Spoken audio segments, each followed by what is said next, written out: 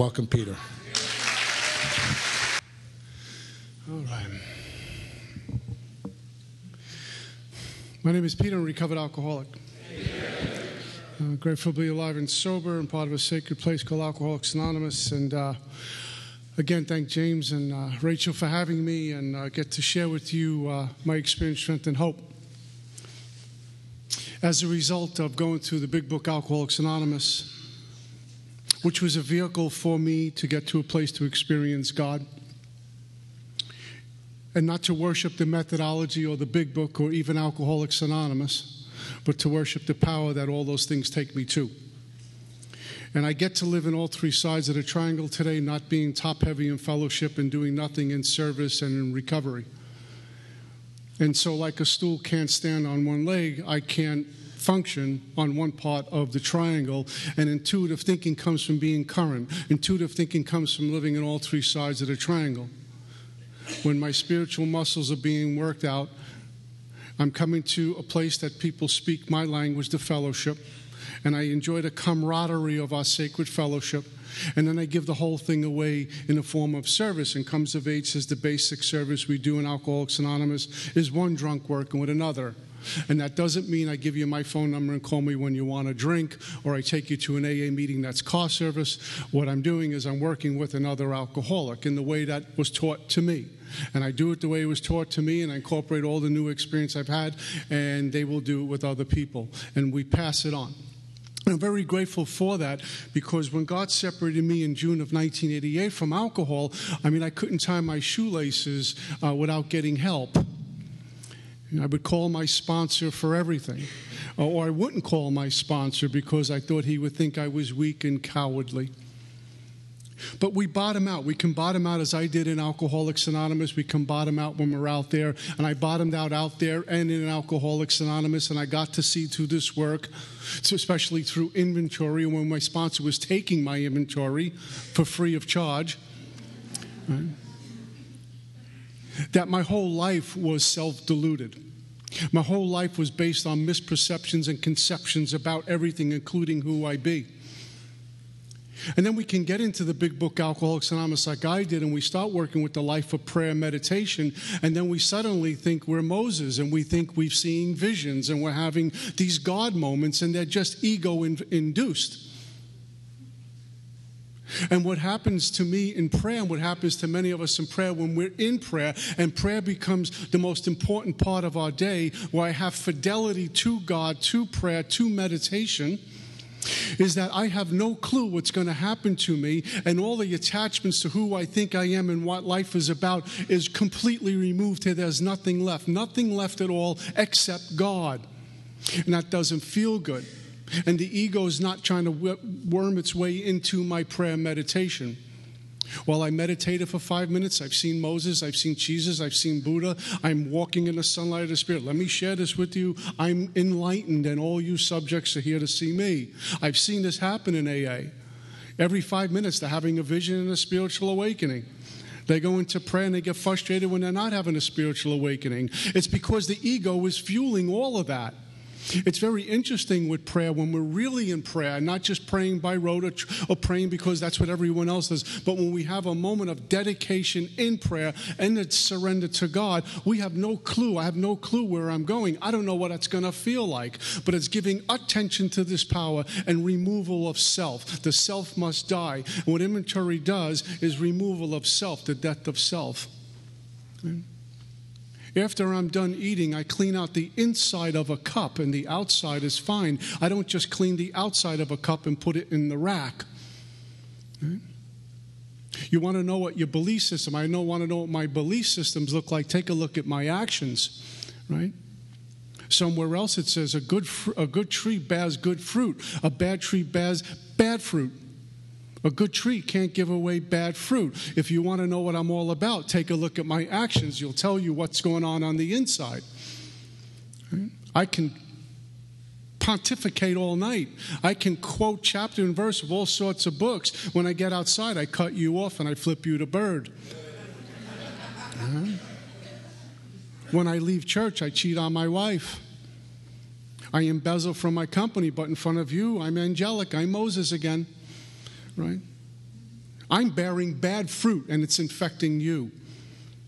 Because the inside is rotten, which is how I came to Alcoholics Anonymous. I may have thought I was the sharpest guy in the world, about as sharp as a bowling ball, right? I really thought I was sharp. But what was going on? I was poisoned. I was poisoned with this thing called alcoholism. And that's not only the drink or the substance. It encompasses all my belief systems that I have acquired over years. All my fears that I have been learned, that have been taught to me, and I bought them. I keep buying more. I go down to, the thrift store and buy 3 fears on sale for $1. Give me a dozen. I mean, that's how I operate. More belief systems, more prejudices. And then I walk into Alcoholics Anonymous. I'm wondering why I'm so screwed up, why my GPS doesn't work, why I'm constantly getting angry, why I'm constantly driven by fear. It's because I have no relationship with my Creator.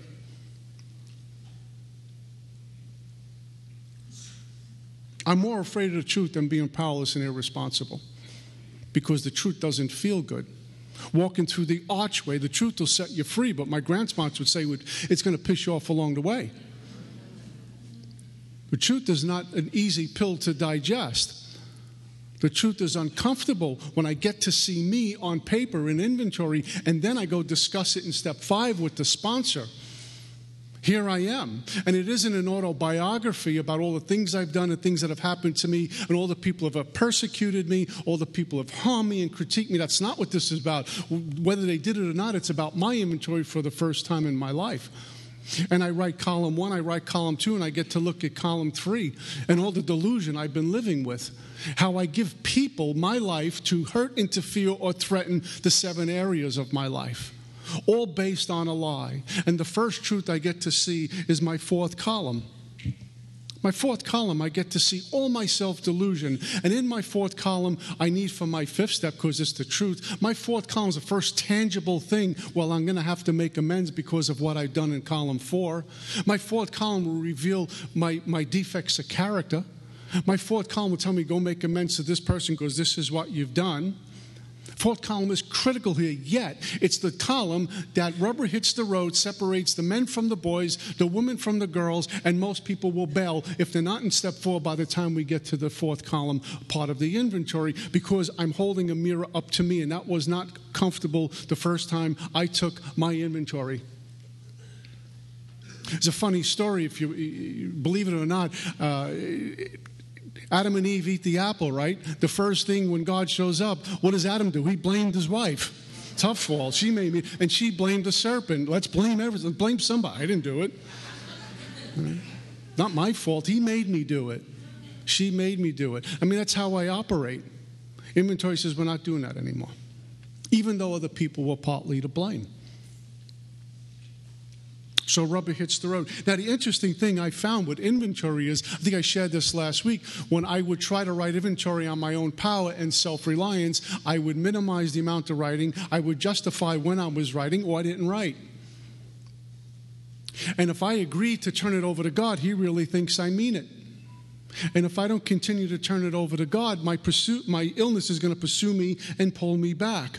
So what am I going to do? Where's my sense of urgency?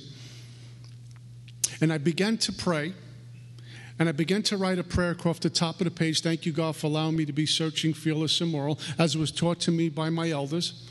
And little by slowly, I started to write. And things started to appear on paper that I thought I forgot about, that I was tucked away somewhere. But that's God shining a flashlight on the inner workings of my mind, the things that have been tucked away, that never going to see the light of day, the shame, the guilt, the remorse, the embarrassment, that all had to come out. It was the cancer that was killing me, the alcoholism that was killing me. And only God can reveal that, because my ego will never allow me to reveal those little things. It won't. The ego wants no part of this work. The ego wants no part of God. The ego wants no part of inventory. And the ego wants no part of self-inventory. A life without inventory is a life not worth living, as it was once said. Rubber hits the road. 90 meetings in 90 days does not apply here. It means absolutely nothing. I don't know where that came from. Don't get me started on that one. Make 90 meetings in 90 days. I got Joe who can't make it till 9 o'clock, and I'm throwing a jail sentence at him. How about in 90 days you're sponsoring 3 people, and you've walked into the sunlight of the Spirit? Let's talk about that. All right, 90 meetings in 90 days. Guy's got a week, and he's thinking, I got how much more time? And then what after 90? Well, don't leave till the miracle happens. You mean I got to stick it around even longer?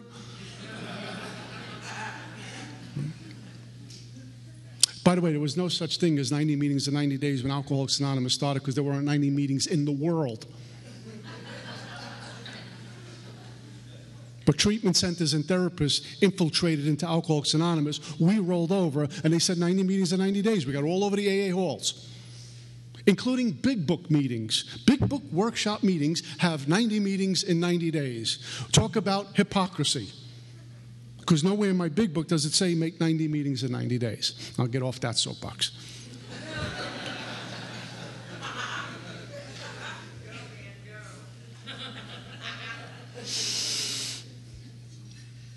So I wrote my resentment inventory, 4-column inventory. And there were people who did bad things to me. We all have those stories. We're involved in sort of like a drive-by. And the book says we disregard them entirely. Where were we at fault? By the way, about that, lots of times, and we all use the same language, but we really got to be careful of what gets internalized. My part. What was my part in this inventory? My part means you had a part too. See, what's my part? My part's this. What was her part? What was his part? In the book, we're not even forget their part. The ego likes that. My part, that means you had a little part. You're a little bit to blame too, you know. That's not what the book is saying. We don't care what they did. It's my inventory completely. How long have I been hating this person? How often did I volunteer to get into a relationship that I knew wasn't healthy? It blows up in my face, and then I condemn the other person. You knew going in it wasn't going to be pretty. But there were some fringe benefits attached to this relationship that I was going to go with, right? And it goes on and on and on like that. I completed my resentment inventory, and I did my fear inventory. And I listed all my fears and why I had them. How those fears hurt, interfered, or threatened the 7 areas of my life. How did self-reliance fail me? Absolutely. The interesting thing about a book, it's a great promise. We will outgrow fear, my book tells me. So using fear to stay sober is futile, because I'll outgrow fear. Using fear to keep me spiritually fit won't work, because I will outgrow fear. Fear is not a good motivator, maybe when we're counting days, but eventually we get to a place where fear is not barking at us to stay clean and sober. Fear is not breathing down my back to stay clean and sober. My trust and reliance is upon God. Self-confidence doesn't work either. Self-reliance doesn't work. Because if self-confidence and self-reliance work, then we all get a little self-confidence at times. You know, we kind of flex our muscles. I got the girlfriend. I got the boyfriend. I got a nice job. I got some money. I got a new car. Look at me. I have arrived. If that stuff works, which is purely external conditions, then I will never experience fear again. I will never drink again. And as long as I keep all those ducks in a row and all those external conditions according to my plan, I'm good. Why am I sitting in an AA meeting? But the reality is none of that stuff works, because our books is like the boy whistling in the dark. At any moment, one of those things are going to leave. At any moment, one of those things are going to move. At any moment, she or he is going to speak at the wrong time, and I come crumbling down again, give me a drink. So even self-confidence and self-reliance are delusional. It's a trickster. The whole thing is a setup by the illness to get me back to a drink. Wants me dead, settle for me drunk. What's the path to freedom? God. How do I get there? 4 through 9. I mean, it's as simple as that. And so many of us hang around in Alcoholics Anonymous waiting for the miracle to happen. There's about 200-300 of us in here tonight. About? The miracle has happened. What are you doing when you leave here? Going home, right inventory, or trying to pick up Mary or Joe? I hate to be rude, but that's just the deal. I see a lot of new people falling, dropping like flies. Instead of going home and spending time with a big book and God, they're out doing things that aren't really spiritual, that the sponsor's not supposed to know about. Right? And so I'm fronting at an AA meeting. My AA game face, I'm still a player in AA. I got all the jitterbugging going on while I'm sitting in the sacred rooms of AA. I want to be spiritual, but a player too. I want to be Moses and Snoop Dogg all in one.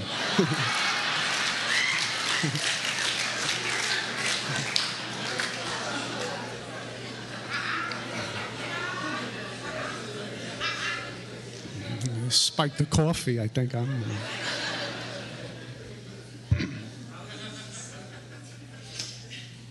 I'll show my age. If you were Mick Jagger, we're okay, right? I did a young people's conference. Have you gone to these things that are crazy? They play like rap music right before you're about to speak. They're dancing. They're weird dancers now. They jump up and down. And I made a joke. I says, like, how about like Rolling Stones instead of this whatever you're playing? And as soon as I got done, they put on the Rolling Stones, and 300 young people booed me off the stage because I had the Rolling Stones on. Yeah.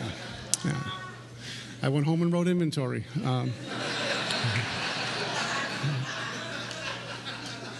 I'm still here. I don't know where they are. So I finished my fear inventory, and I got into sex inventory. Now, how do I do this?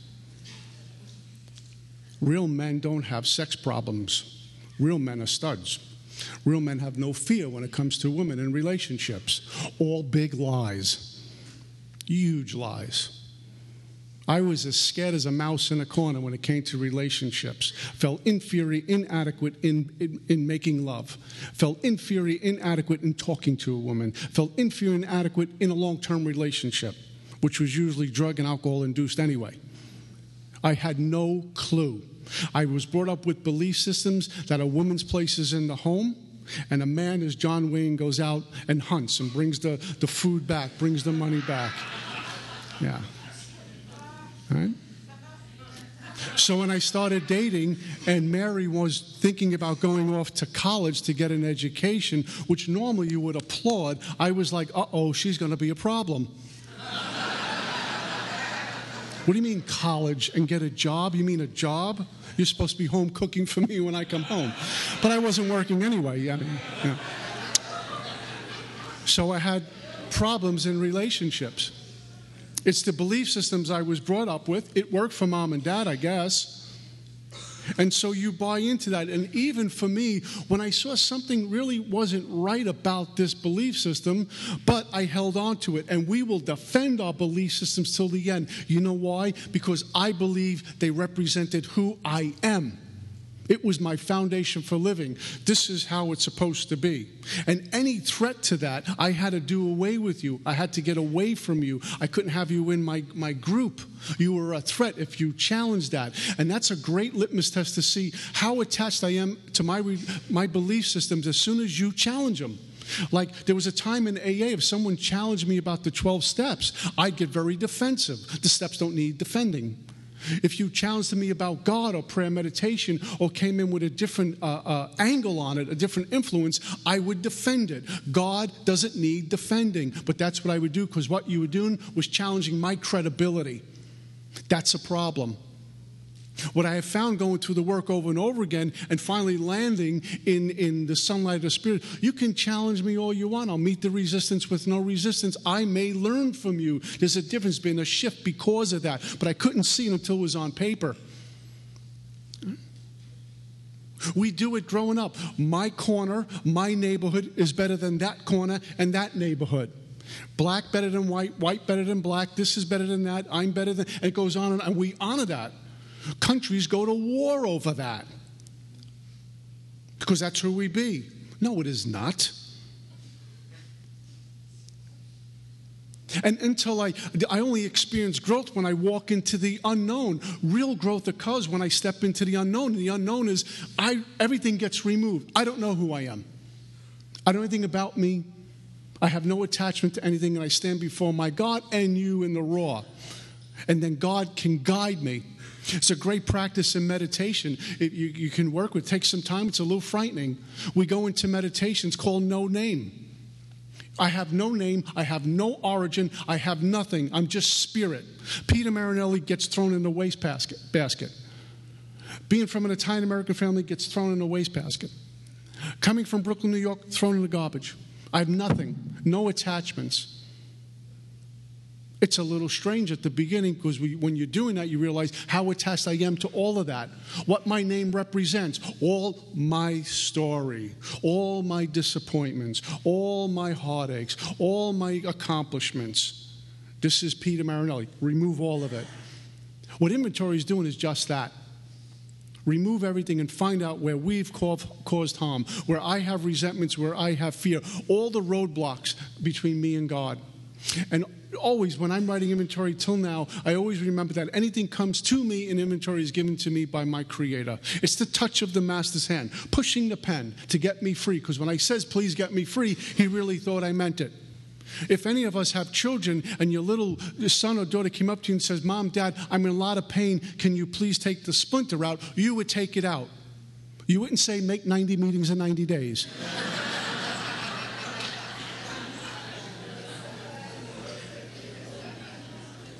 So when I go before my God and I say, I'm turning everything over to you because I'm dying, please help me, he really thinks I mean it, and it's getting removed. Now, it's going to hurt. It's going to pinch. Going through the archways is squeezing. It's not going to be comfortable looking at truth. I'd rather be irresponsible and stay powerless than to experience this truth. It's a removal of everything. The process of recovery is subtraction. It's removal. It's unlearning.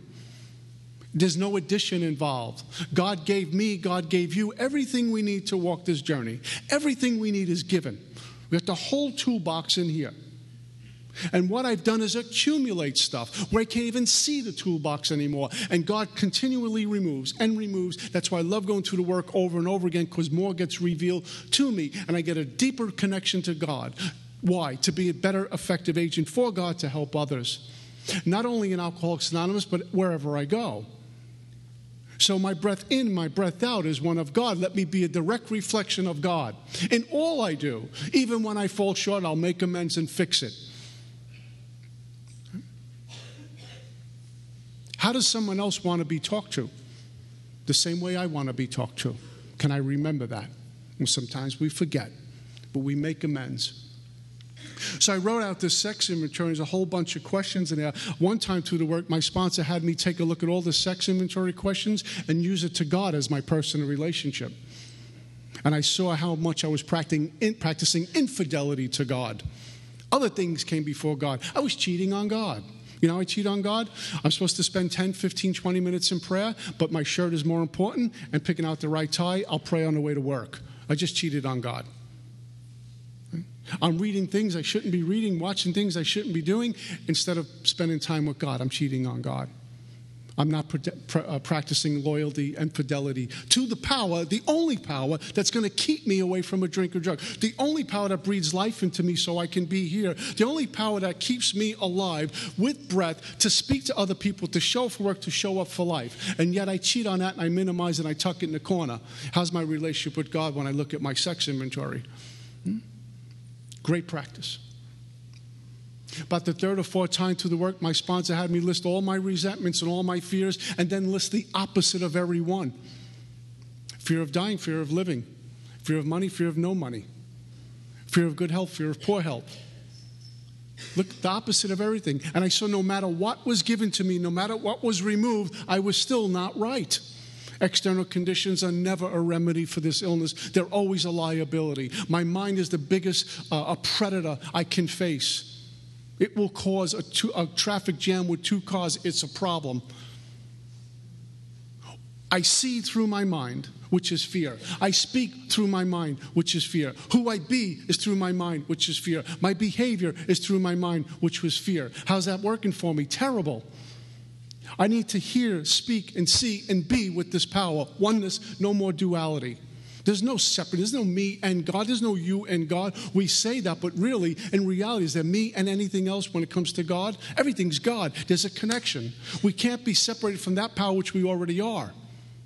God cannot be left out of his own universe. We look at the car we have outside, we trace it back to the earth. At some point, it came from the earth.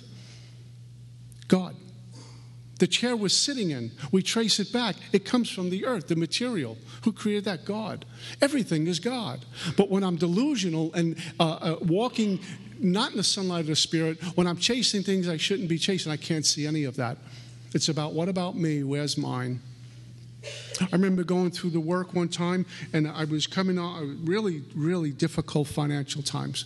near filing for bankruptcy. I mean, I couldn't do anything right financially. It was really bad. Couldn't get a job. And I'm writing inventory. But I'm working with people. I'm going to meetings. I'm speaking around and doing all the things I'm supposed to be doing.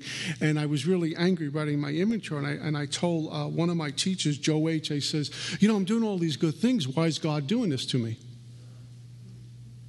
And he laughed. He says, so you mean when you do good things, you're supposed to be rewarded?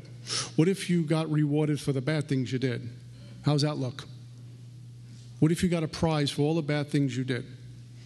How much trouble would you be in?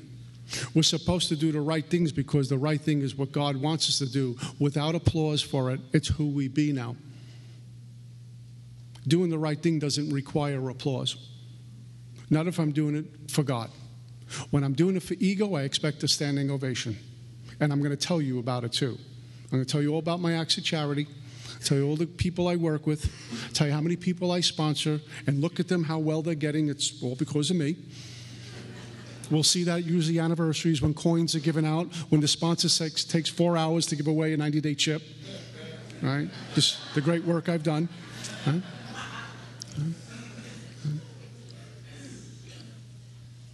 I always like to share this story. I was living in Bay Ridge, Brooklyn, and I had this little studio apartment. I had a bookshelf that I made into a desk. I had nothing, and just got back to work, and a notepad, pen, and a big book, and I'm writing inventory, and I had this little, someone gave me a lamp, I put it on top of the table, and writing inventory, and I'm writing inventory, and I'm writing inventory, and I remember something connected for the first time in my life. There was a connection in the writing. See, lots of times we're looking for the goal, the prize at the end of the road. When I do all this work, I'm going to get there, but the prize is in the walk. The discovery is in the walk. The connection is in the walk. In the sweat and pain and the labor of scratching and clawing to do this work. It's one reason. I don't want to drink and I need God. And in there we find utopia. In there we find the stretching and the growing. In there we find it. But I didn't know that going in. And I'm writing this inventory and I'm at it. And one night I remember looking out this window and I could see the very tip of the Verrazano Bridge. Little lights on the top.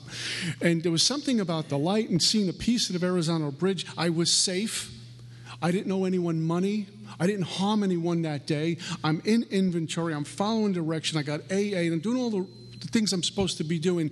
And there was a feeling of warmth and connectedness, rightness, an okayness in here with me and God. I didn't run to the phone and call my sponsor and says, I'm having a moment, I'm having a vision, I'm enlightened, let me speak somewhere. I remember what happened to me. I just was like, thank you, God. I gave thanks to my God. Just something was different. I felt okay. Years since I had felt okay.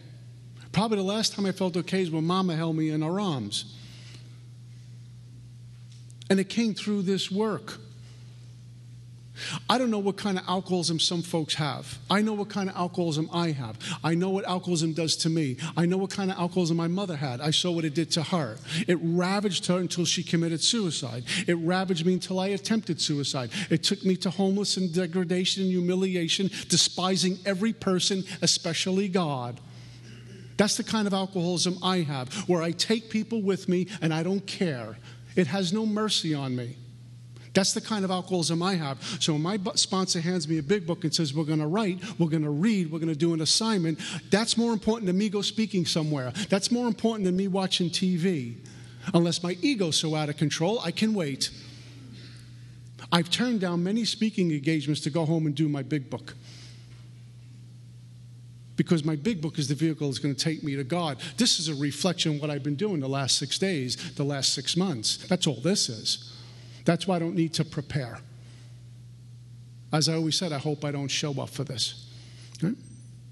And so I got my 4th step done, and there's one more piece, the sex inventory, talks about the sex goal and ideal for my future sex life, because based on my track record, it doesn't work. My ideas about sex, my ideas about men and women are upside down. They don't work. They're distorted. They're not working. Based on my experience, I'm having trouble in all these areas. So what's the sex goal and prayer look like? Pretty much the opposite of where I've caused harm. It was like loyalty, fidelity, honesty, integrity, humility. living in the sunlight of God's Spirit. God, you show me what relationships to have and how to have them. You show me how to serve you in this relationship and stop being so self-serving in a relationship. You show me how to be honest and loyal, because I can't based on my own power. My book told me in chapter 4, lack of power is my dilemma. I need power, but am I willing to live along the lines of that power? Or do I want God's power, but I still want to run the show a little bit? Don't touch the money and sex, God. I got that. No, I don't. Right? So I created this prayer. My sponsor even had me do a little extra assignment. It's not in the book, but just something to help me have a deeper experience. He had me write out my ideas of what a real man looks like. And I wrote down it was this tough guy with lots of money, in control, in charge, John Wayne. And he says no and hung up the phone. I had to write again. And I modified it a little bit. And he says, not yet, hung up the phone. About the third or fourth assignment, I says to him, Mark, all I came up with is a child of God. He says, now you got it. That's a real man. What would a child of God do? Bring love where there's no love. Bring peace where there's turmoil. Now you got it. That's it. All that other stuff is told by us how to live. A real man does this. A real man drives a Ferrari. A real man has lots of money. Well, what about the man who doesn't have money, who can't get a job, who drives a less expensive car, but honors God and his family and his wife and his loved ones? Is he not just as much a man as the man who has all? And the man who has all can do those same things too. See, none of that matters when it comes to God. There's no requirement to walk through the pearly gates. How much money you got? Huh?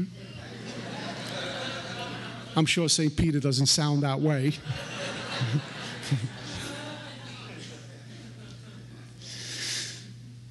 I get it all done, and then now the next body of work. Now, it's interesting, in our book says, in step 5, it talks about how we may not overcome drinking if we don't do this 5th step. There's a clear-cut warning. My sponsor said if we don't do the 5th, we will take a 5th. Right? Step 5 is part of the house cleaning process. Bill splits them up. Bill's real good at that. 4 and 5, 6 and 7, 8 and 9. But step 5 is part of the house cleaning process because a solitary self-appraisal is insufficient, my book says. So I can write a really nice looking 4th step and tuck it away. Book says don't do that. Go to someone who's prepared to hear this, be objective about it. Usually it's a sponsor. When the book came out, they were few and far between. But nowadays we have sponsors who are in this book, usually giving us the assignment. So part of my 5th step is 4. Part of 4 is 5. It's one movement. So I get done with this work, and I got to show up at my sponsor's house, and this is the first time I had doubt and skepticism. Up until this point, my sponsor walked on water. He invented AA in my mind. He was God. Until I had to take everything to him, and now I knew I was going to share. I knew what this was going to be about, and suddenly the thinking came back like, who is this guy? I'm not sharing sex inventory with him. I hope he has the flu so he can't see me. And I remember hitting my knees, okay, Father, please just get me to Tony's house. Just get me there. I don't know what's going to just get me there. Next thing I know, there's a knock on the door, and he invited me in, and we sat. And we made some prayer. He shared some things, read some out of the book, and he's off we go. And he took some notes as I was reading. As I do now with my guys, I take notes. The notes are the common things that keep showing up. Because on page 1 it starts, and page 25 we got the same stuff going on. Different players, same stuff. Same me. Operating over a number of years. The same fear guy, the same resentful guy, the same self-serving guy, the same self-seeking guy, same self-reliant guy, just different players over years. Same thing. And he was able to point that out to me as I do with the man I sponsor. Came time to sex inventory, and I got really uncomfortable. There were things in my first inventory that were very embarrassing. How am I going to do this? And as I started to read to him, he stopped me. He says, how much shame and embarrassment are you feeling right now? I said, a whole bunch. He said, we're going to stop. I want you to go home and write inventory on what you're feeling right now. How much self-loathing you got going on right now. I did that. I came back the next night. And before I started, he shared with me about things I was uncomfortable with sharing with him. I said, oh, you too? Okay. I got a little opening. Because he had similar stuff. I'm not so different. I'm not so dirty. And so I kind of eked it out. And as I eked it, it came more and more, and there it was. and he gave me feedback. When I shared some inventory on things that were done to me when I was a kid, he says, same thing happened to me when I was a little boy. He said, how dirty did you feel growing up? I said, extremely dirty and angry. He's, me too. This is what I did. And the great forgiver is God, of them and me. Okay. Keep moving. One of the most difficult things I had to share was my anger towards my mom for committing suicide and leaving me at 14 with 2 younger brothers. How dare you do this? I know you were sick, but you copped out. And I thought the heavens were going to open up and earth was going to open up and swallow me for being so angry with Mom. And he says, well, I got some stuff with my mom too. He was teaching, was going back and forth. He wasn't sitting in a throne saying, come to me and share me your stuff. He got right in there with me, which is what I try to do today. Yes, I'm teaching. I'm the sponsor right now. I get it. But I need to get in there with the drunk because I know how uncomfortable they are. And we're all uncomfortable with the sex inventory. We all are, especially the first time through the work. Because hopefully by the 5th or 10th time through the work, that behavior is long gone. But the first time through, when we're raw, when we're coming out of the starting gate, we got years of stuff that no one's going to see till right now. Even the inventory, when we're writing with God, no one saw it yet. But we got to do it. It's a necessary ingredient. It's more pruning of the tree to get free. How free do we want to be? How much of God do I want to experience? A little bit. Did I ever experience just a little bit of drugs, a little bit of crack, a little bit of heroin, a little bit of drink? I had enough for tonight. I'm going home. All right? I never saw a crackhead take one hit off the pipe and say, oh, geez, look at the time. I'll see you tomorrow. Right? And I know we got a few of them in here tonight. I mean, I never cracked the seal on Mr. Boston and went, oh, that's so good. Okay, I'm done. How free do I want to be? And have we not suffered enough? Park Avenue or Park Bench, have we not suffered enough?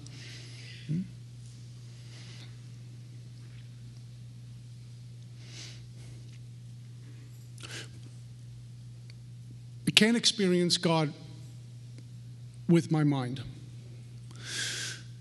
I can only experience God with an awakened spirit. I can't experience God thinking about it. I can't experience God putting it on paper. I can't even experience God when you tell me about your God experiences. I can experience God with an awakened spirit. And I don't have to be having spiritual wings yet. But the awakened spirit looks like this. You give me direction, I'm following because I want what you got to offer. You're talking to me about God. I want that same God already opened up.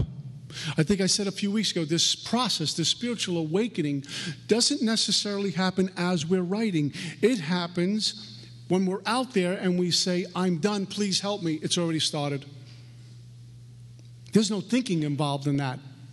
The dialogue changes for a brief moment. We say, please help me. I'm completely out of my mind, which is a great thing. That process happens as I'm writing as well, as I'm out making amends, as I'm out taking direction from my sponsor, The other thing I got to talk about in step 5, which was wonderful, was the things that hurt, the pain, the things that go dormant. We forgot about them. They're put away somewhere. Yet it's how we operate.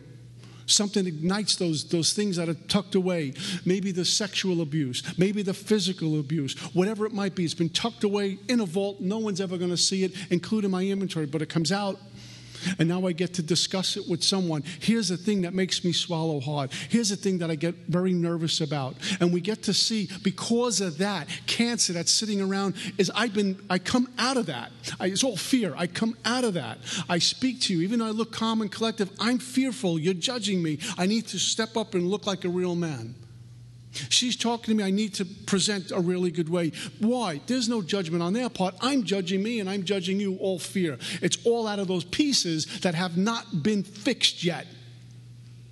And the only way they're going to get fixed, the process that I'm speaking to a sponsor with, is really another piece to me to get to God. Only with the touch of the Master's hand is this stuff going to get fixed in His time. I just need to be willing and patient. Because it's not my calendar, it's not my watch, it's God, and He knows exactly when to make the stuff grow. And when we get to 6 and 7, in fact, I think these things are not good for me, and God says, no, they just need to be tweaked. And I say, this is not good for me. He says, no, this needs to be fixed a little bit more. These things are not good for me. He says, yeah, they're not good for you. They got to get removed. But not on my plan, not on my time. It's all God. So part of doing this work is suiting up and showing up and saying, okay, sponsor, I'm ready. You gave me an assignment. Here it is. If you're not ready. By the way, we can have First Step reservations sober 5 and 10 years, 15 years. We can rest on our laurels and on my accomplishments. What do my actions say? Great gut check. The process of recovery is not only removal, but it's transformational. It's not a linear one. The illness doesn't care how long I'm sober. By the way, neither does God. Are you awake or sound asleep? My actions will tell you that in a second. Right? I know guys with 5, 10, 15, 20 years, stagnant, relying on old experiences to be present. They're struggling. They're hurting. But the ego won't say, you know, you're close to a drink. You know you're close to getting high. You know you're close to relapse. You know you're close to losing your marriage. Ego will say, no, you're great. They're nuts. Right? Why would the illness give me truth? The great thing we get to experience when we're experiencing God, the byproduct of that without trying, it's just part of God, is great humility. We're incredibly teachable. We're incredibly open to new things, to new practices. It's no longer a threat. No one's a threat, not when we walk in the sunlight of the Spirit, because we walk with God. And the great thing is I get to recognize you walk with God, whether you're drinking or sober. We come from the same place. What freedom in that? And we can disagree. We can have a debate. We can retire to each other's room for a little while. But we're not going to war over it. Because at some point, God's going to speak. Let's make amends. Let's fix this. Right? Unlike what they're doing in Washington. That's a whole other thing.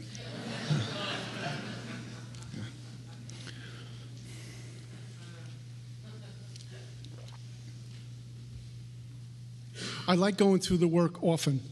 At least once a year. I like the effect produced by God.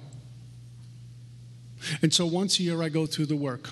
And I will tell you, every time I've sat down to do a fifth step, I get squirrely, I get uncomfortable, I get tight, I get nervous, anxiety, because I know what the process is about to involve, what's going to be involved with this. I'm going to uncover everything to my sponsor. I'm going to disclose everything. That's just the way God makes me. I just let it rip. I don't skip over anything. But I know I'm going to get feedback. I know he's going to talk to me about certain things. I know he's going to ask more questions, and that's uncomfortable. It's vulnerable, but ain't that great? Because what the work does is allow me to remove all the identities I've accumulated as to who I am and standing free before God. So once a year I go through the work. Now, what happens when guys come to me in step 5? What do? I don't invent anything. I don't try to reinvent the wheel. I pass on what was given to me. We can never share outside our experience. Even when we do a talk like this, you can't share outside your experience. Someone asks you to go give a talk, go give a talk. Try to invent stuff, try to sound profound, you get nervous. I got to sound good. No, you don't. That's your ego's talking. Just talk to another drunk. I remember the first time I did a workshop, I called up Don P. I said, what do I do? He said, what would you tell a drunk who was sitting in front of your table tonight? I'll tell him how to go through the work. He's good. You got 300 more tonight. Okay, let's go. Can't share outside your experience. So these guys come to me. Before they come to me, I pray and meditate. I get a few minutes with me and God because I'm about to be used by God. And I need to see what God sees, and I need to hear what God's hearing, and I need to be very clear about my words. But I try not to let them know it, and I try to be very matter-of-fact about it, and we'll read, we'll make some prayer, and off we go. And they start to read to me. And I ask them, same thing was done to me, do not explain. When you're doing an inventory with me, let me explain. Let me tell you about what happened here. Because now the ego has gotten involved and wants to make it a little cleaner, make it a little shiny, protect itself. So they're told just to read what's on paper because that's what God gave you, so just read to me. And I have a notepad and pen and I take notes. I'll refer to my book. Every once in a while I will stop them. It's okay, what did you say? What was that about? Let's go back a little bit. Let's talk about this. Then they'll talk about it because I need more information. And I'll start writing down fear, self-centered, self-seeking, whatever it might be. And over and over and over, same thing when I sit with the sponsor, the same stuff is repeated. Page after page after page. Selfishness, self-centeredness, that we think is the root of our troubles. It's all over the inventory. And if we took every one of our inventories and dropped it in a funnel, whether your inventory is 10 pages or 1,000 pages, we dropped it in a funnel, guess what comes out? One word: fear. The entire inventory. All of it. The resentments. What's behind a resentment? Fear. Fear is fear. What's behind sex? Fear.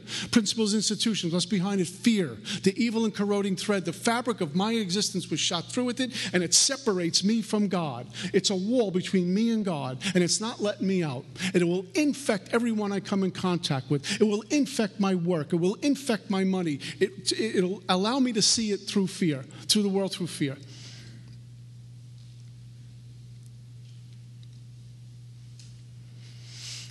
Disease, discomfort, anxiety, fear. Right? Worried about the future. Fear is always in the future. Fear is never behind me. Fear is never in this moment. Fear is always, well, what about then? A minute from now, an hour from now. Fear is always in the future. Even if something I did inappropriate last night, I got fears because what you're going to find out about. Fear is always in the future. Right?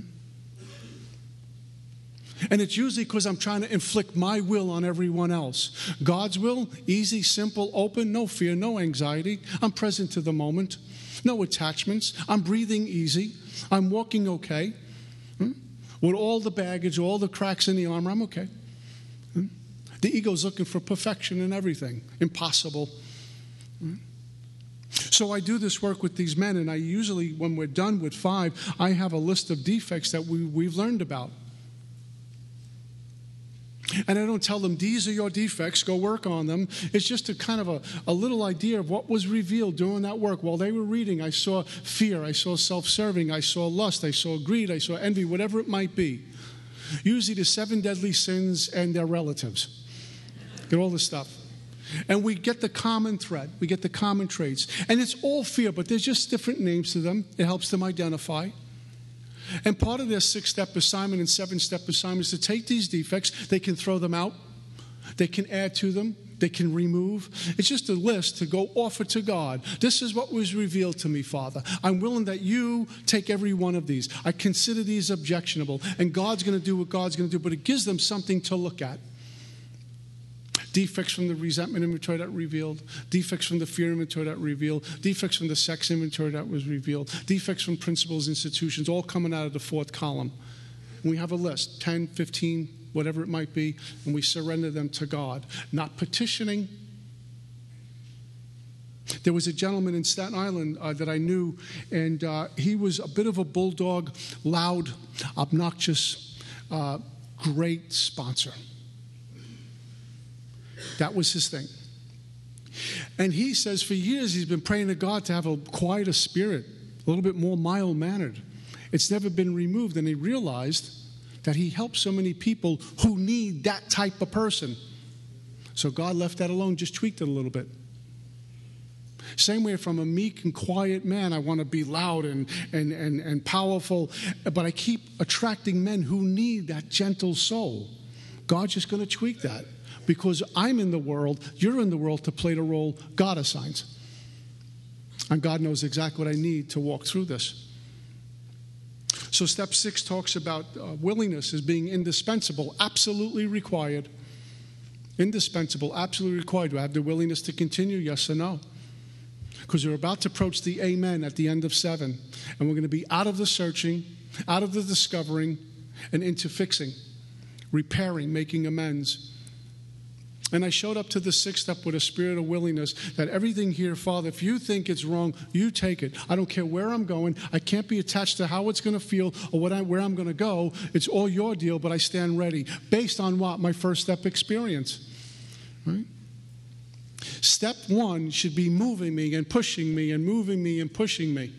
The further I get away from step 1, I should be driven further into step 1, not further away from step 1 where I forgot. Well, I got comfortable. I went through the work one time, and I got my 6 and 7 instructions. And after the 7-step prayer, I went into meditation. And while I was in meditation, the words came to me was, Father, save me from me. That came from another place, not from me. Father, save me from me. And the clarity of that thought was, no one has ever hurt me but me. I'm better off fighting a guy who's 6 foot, 12, 300 pounds than tangling with me in my mind. It's always destructive. But then something else happened when I was done with that. I remember feeling raw, like a raw nerve, empty. I was shaking. I was uncomfortable. I looked like someone who walked into AA for the first time. Like I just came off a run. That's how I was feeling. No thought about drinking or taking anything else. I was just raw, shaking. I didn't know what was going on. I thought I was having a breakdown. What's this? And I called up my sponsor, says, Mark, here's what's going on. And his reply was this: it sounds like you're having an experience, and hung up the phone.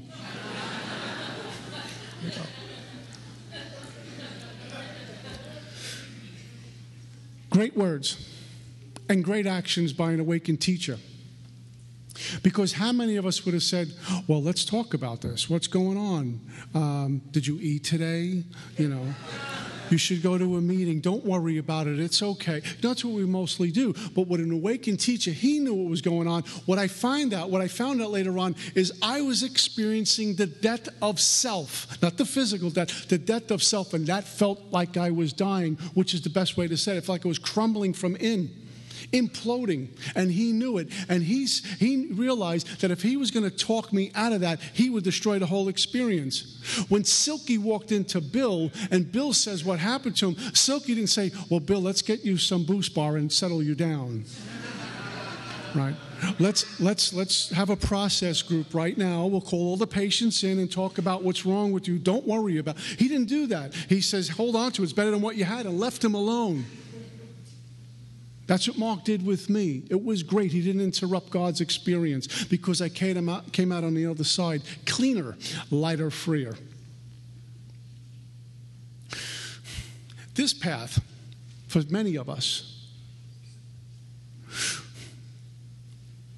I want to experience God so every day is pleasant, every day is joyful, every day I'm joyous, happy, and free. And going through the trenches in the discovery, it can be uncomfortable. It can be incredibly unsettling. I was talking to someone earlier of something called Dark Night of the Soul, and if anyone has explained that, where everything is turned upside down. We're chopping wood and carrying water, but the whole world is foreign. We have doubt, skepticism about God, about the process, about everything. I can't figure anything out anymore.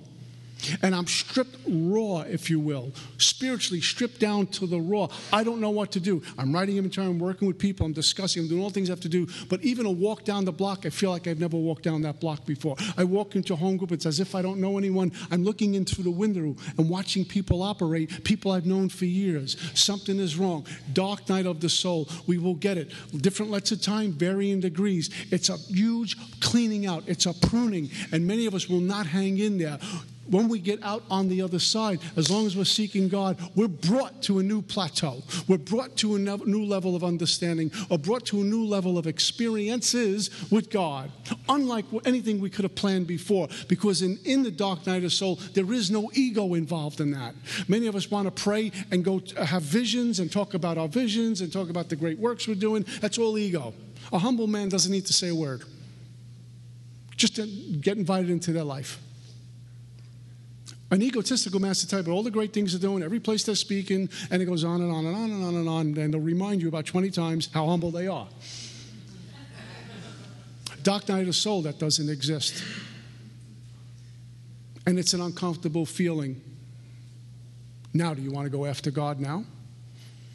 Are you ready to pick up the cross and go? Are you ready to walk this really narrow path? You might not be popular. You're not popular if you have a big book in AA. You might not get applause from every place you go. I thought it was a hit for a minute. I don't know what's going on. But am I willing to walk? Am I willing to pick up my cross and go? And experience God, which means what I come here for, to put down the drink and the drug. We get our spiritual wings and we go fly. I don't have to get another white chip ever again. I have to go back into a treatment center ever again. I don't have to visit a halfway house ever again. I have to get my 90-day chip anymore. Those days are long gone. I'm here to serve with no attachments to what that looks like. All right? That's all I got. Peace.